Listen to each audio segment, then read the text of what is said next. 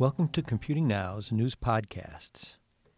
In today's fast-moving world of technology, computing professionals have to stay up to date with events and trends. These podcasts help keep you current with the most important and interesting topics from industry and research, taken from the pages of IEEE Computer Society publications. Listen today for insights into the technologies and techniques you'll be working with tomorrow.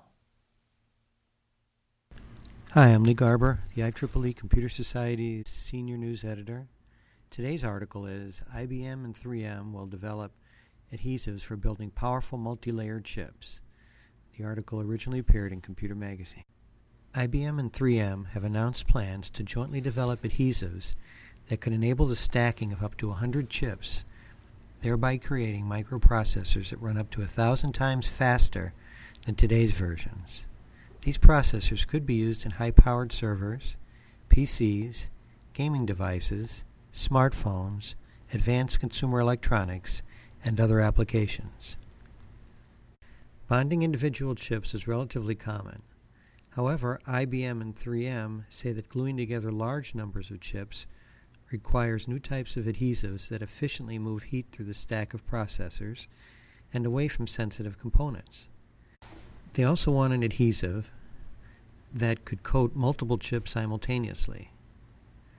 Our scientists are aiming to develop materials that will allow us to package tremendous amounts of computing power into a new form factor, a silicon skyscraper, said IBM Vice President of Research Bernard Meyerson.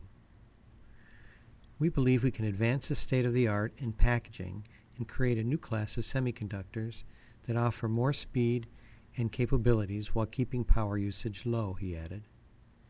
At some point, many experts say, chip manufacturers will reach the limit of being able to make chips more powerful and energy efficient by shrinking feature sizes.